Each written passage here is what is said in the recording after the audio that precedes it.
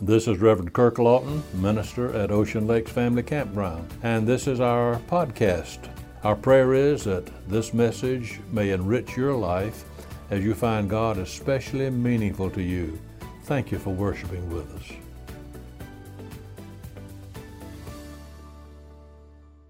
Good morning.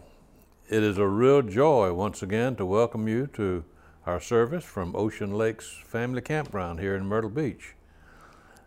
Today we're thinking about the subject, You Make Me So Very Happy.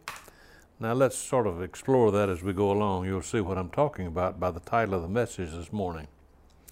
Sam Keen once described a wise person as one who knows what time it is in his or her life.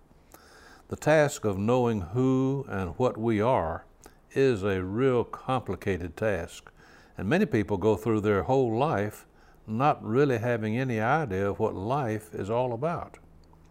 Wouldn't it be great if we could have some kind of guide or roadmap or GPS or something like that that would help us to see not only where we are and where we've been, but also to some degree where we're going. Although we're all different in many ways, yet we do have much in common. We all begin life as infants. Then we move through childhood, adolescence, adulthood, and on into later life. Many of the experiences that we encounter along the way can be predicted. If we could just get some type of overview, some insight into what others have faced, then maybe it would help us to get ready for certain predictable crises. When we face problems head on, then we might also be in a better position to bring the resources of the Christian gospel to bear on our lives, to enable us to meet these experiences. So many people are totally unprepared to meet the growth challenges of life as they come. Different stages of growth slip up on them. They catch them by surprise and they explode under their feet. The results are absolutely disastrous. In spite of that old cliche, it really is true that what we don't know does hurt us. Ignorance is not an asset. It is a liability. When we face challenges that are new to us, we are prone to think that these are completely new and abnormal. Nobody's ever faced this before. Yet the truth of the matter is that many challenges of our lives are not abnormal. They can be predicted. They can be prepared for. And so we're coming this morning to begin a series of 5 messages in which we look together at the various stages of life through which we all must pass on this journey from the womb to the tomb. At the outset, I want to acknowledge a debt of gratitude to a seminary friend of mine, John Claypool was his name, for much insight and wisdom from him, which have guided my thoughts during the preparation of this series of messages. And my hope and prayer is that as we go together on this journey for these next several Sundays ahead, that God will enable us all to be able to see better what time it is in our own lives, and thereby know the peace that God alone can give to us in the midst of all these troublesome times that demand the very best of us.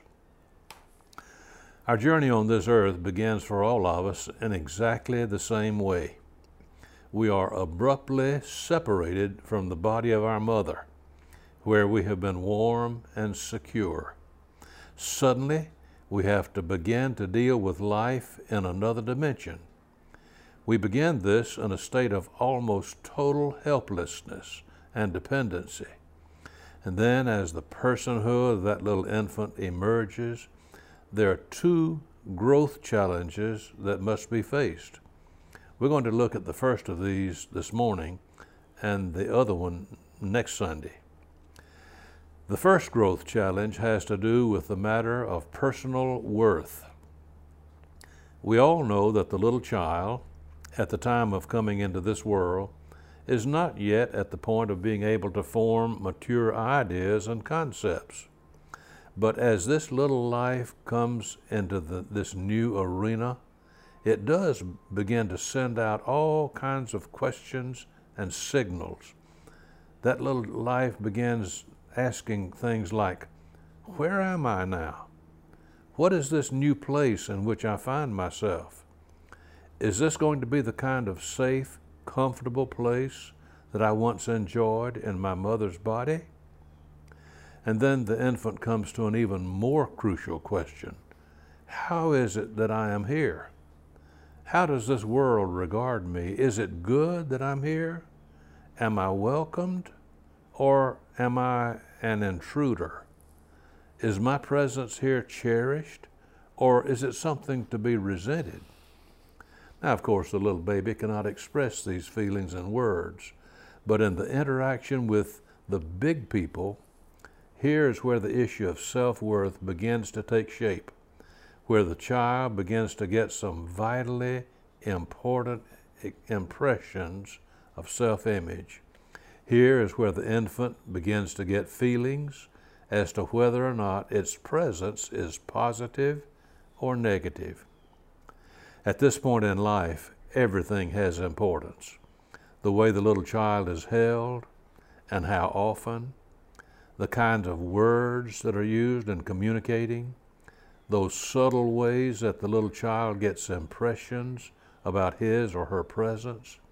Yes, everything that the big people do to this infant has tremendous significance. It is from these experiences that the little child begins to draw some conclusions.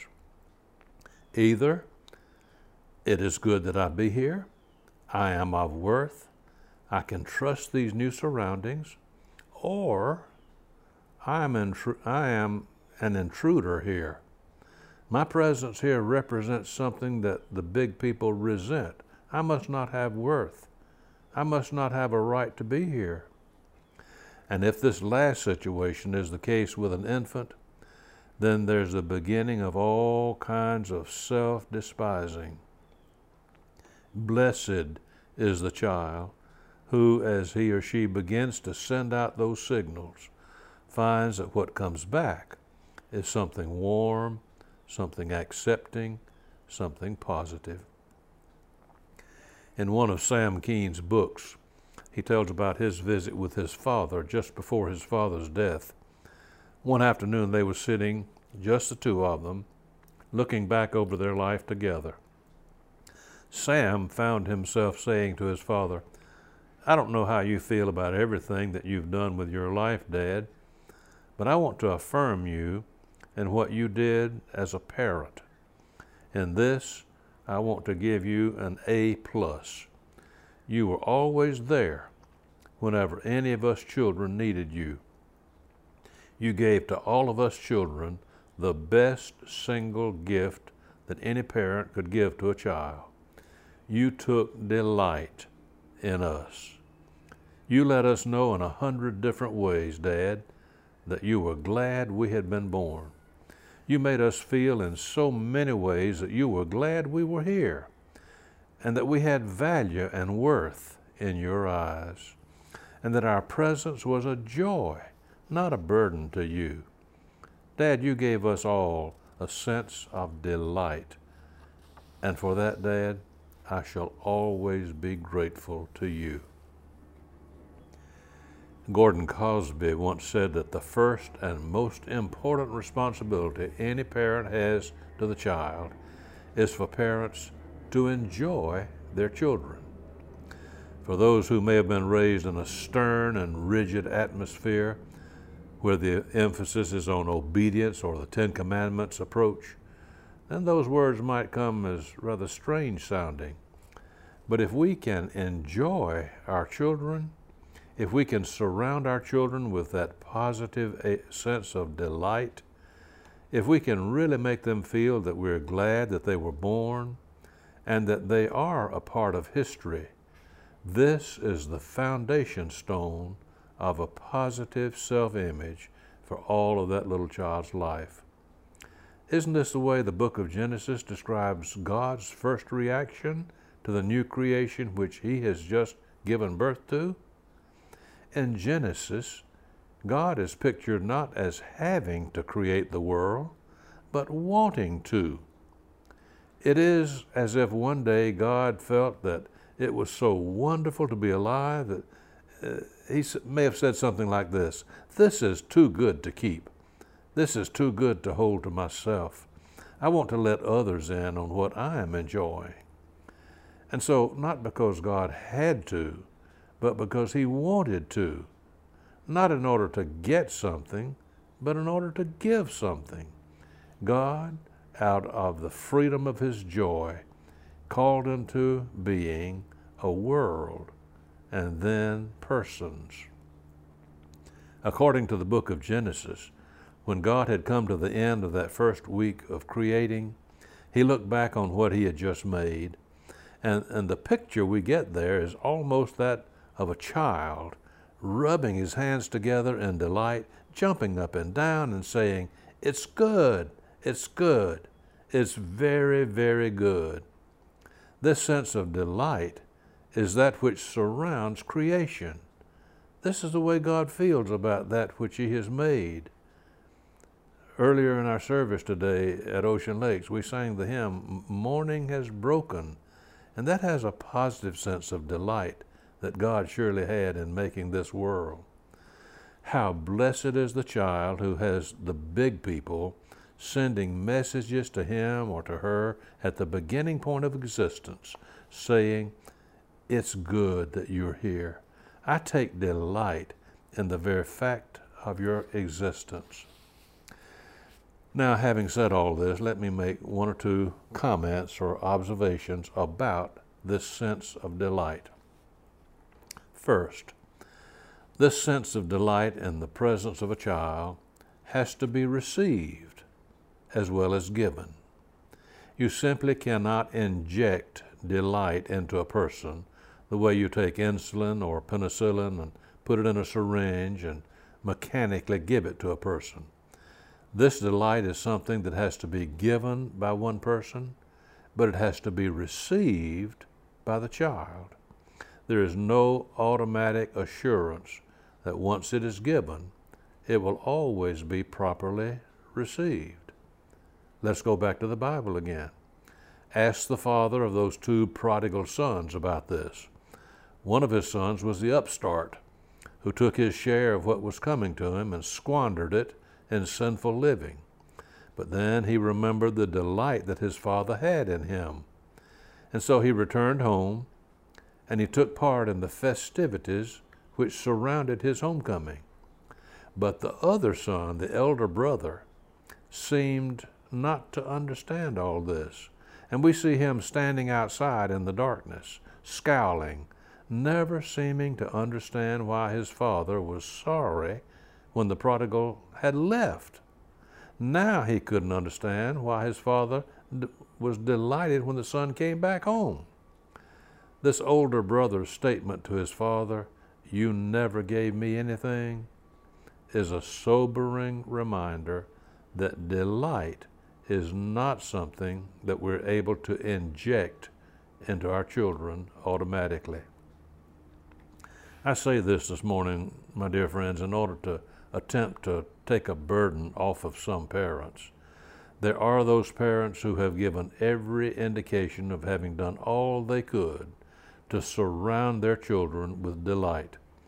They have not been content simply with giving them money or things, but they've given to their children the best gift they knew how to give. And then for some strange, unexplained reason, that child has refused to accept this gift of delight. And so we need to remember that we as parents are playing only one hand in the game of parenting. We don't have the whole deck in our hands. This spirit of delight that we have to give also has to be received. This is the same way it is with us in our salvation, which is offered to us through Jesus Christ, the Son of God. Now, there's a second observation I want to make about this gift of delight, and that is that it can come from persons other than one's natural parents. I believe that it was God's original intention that those who conceived, gave birth, and became biological parents would be the natural channels through which this sense of delight ought to be given. However, God, in His wisdom, has provided some backup plans, some alternative systems, when His first choice does not prevail. In our bodies, we have 2 eyes, 2 hands, 2 kidneys, 2 lungs, and so on. God has ways of getting His work done even when the original intention does not come to pass. Although this gift of delight ought to come through the parents, it does not necessarily have to. Sometimes when the natural parents either cannot give delight or will not give delight to the child, then I believe that God, who has this delight in His heart for every child that He creates, is going to find some way to get it to a child. It may be through an aunt, an uncle, a Sunday school teacher, a neighbor, grandparents, adoptive parents, or in some other way.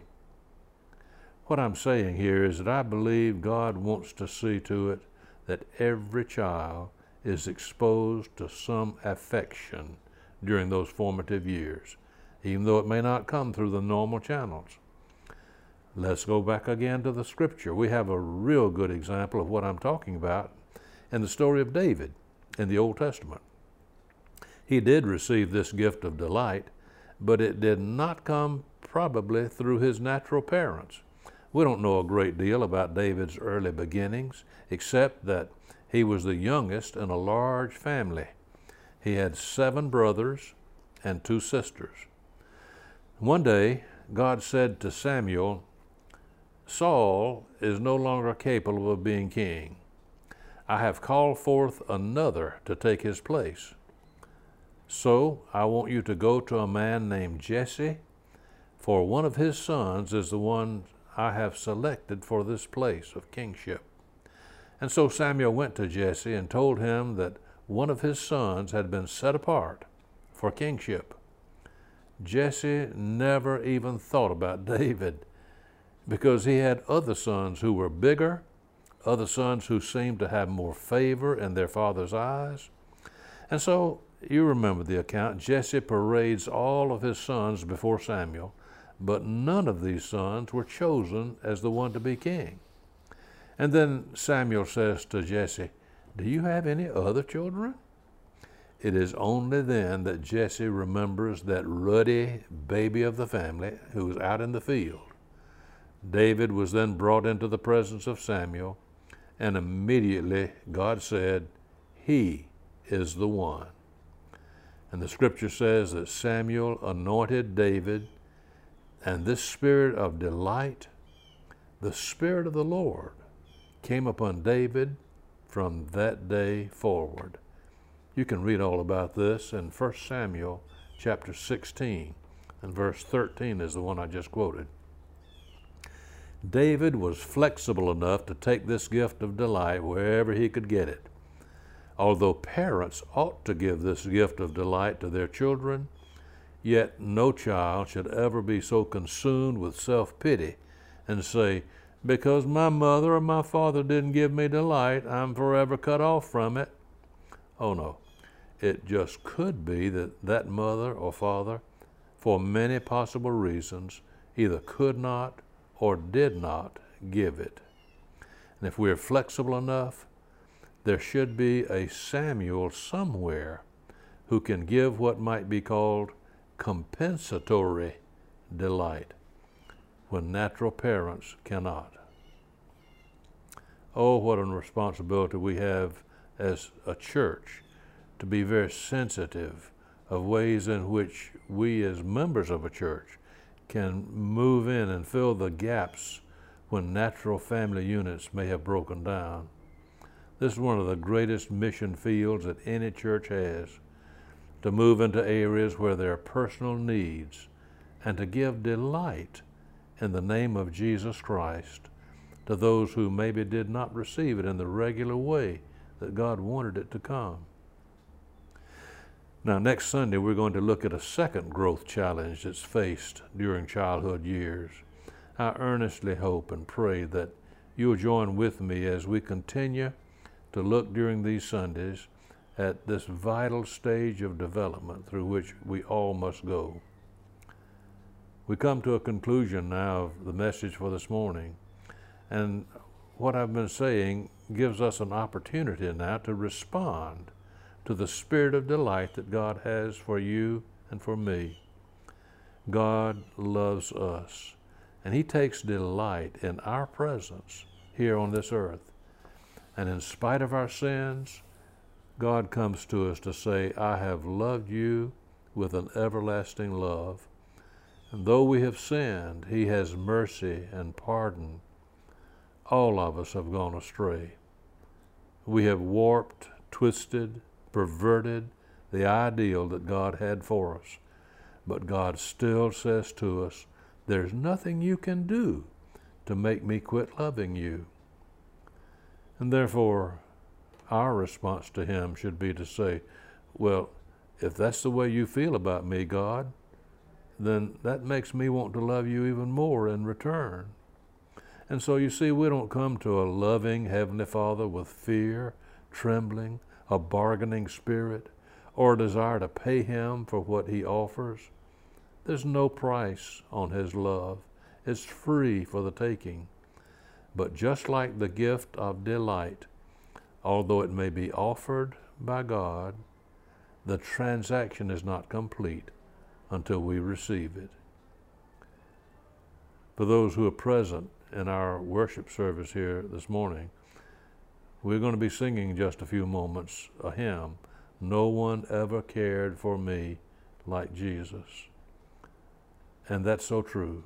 There's no other friend so kind as He. No one else could take the sin and sorrow from me. Oh, how much He cares for me. Is that your situation? Have you offered to God your prayer of thanksgiving for His love for you?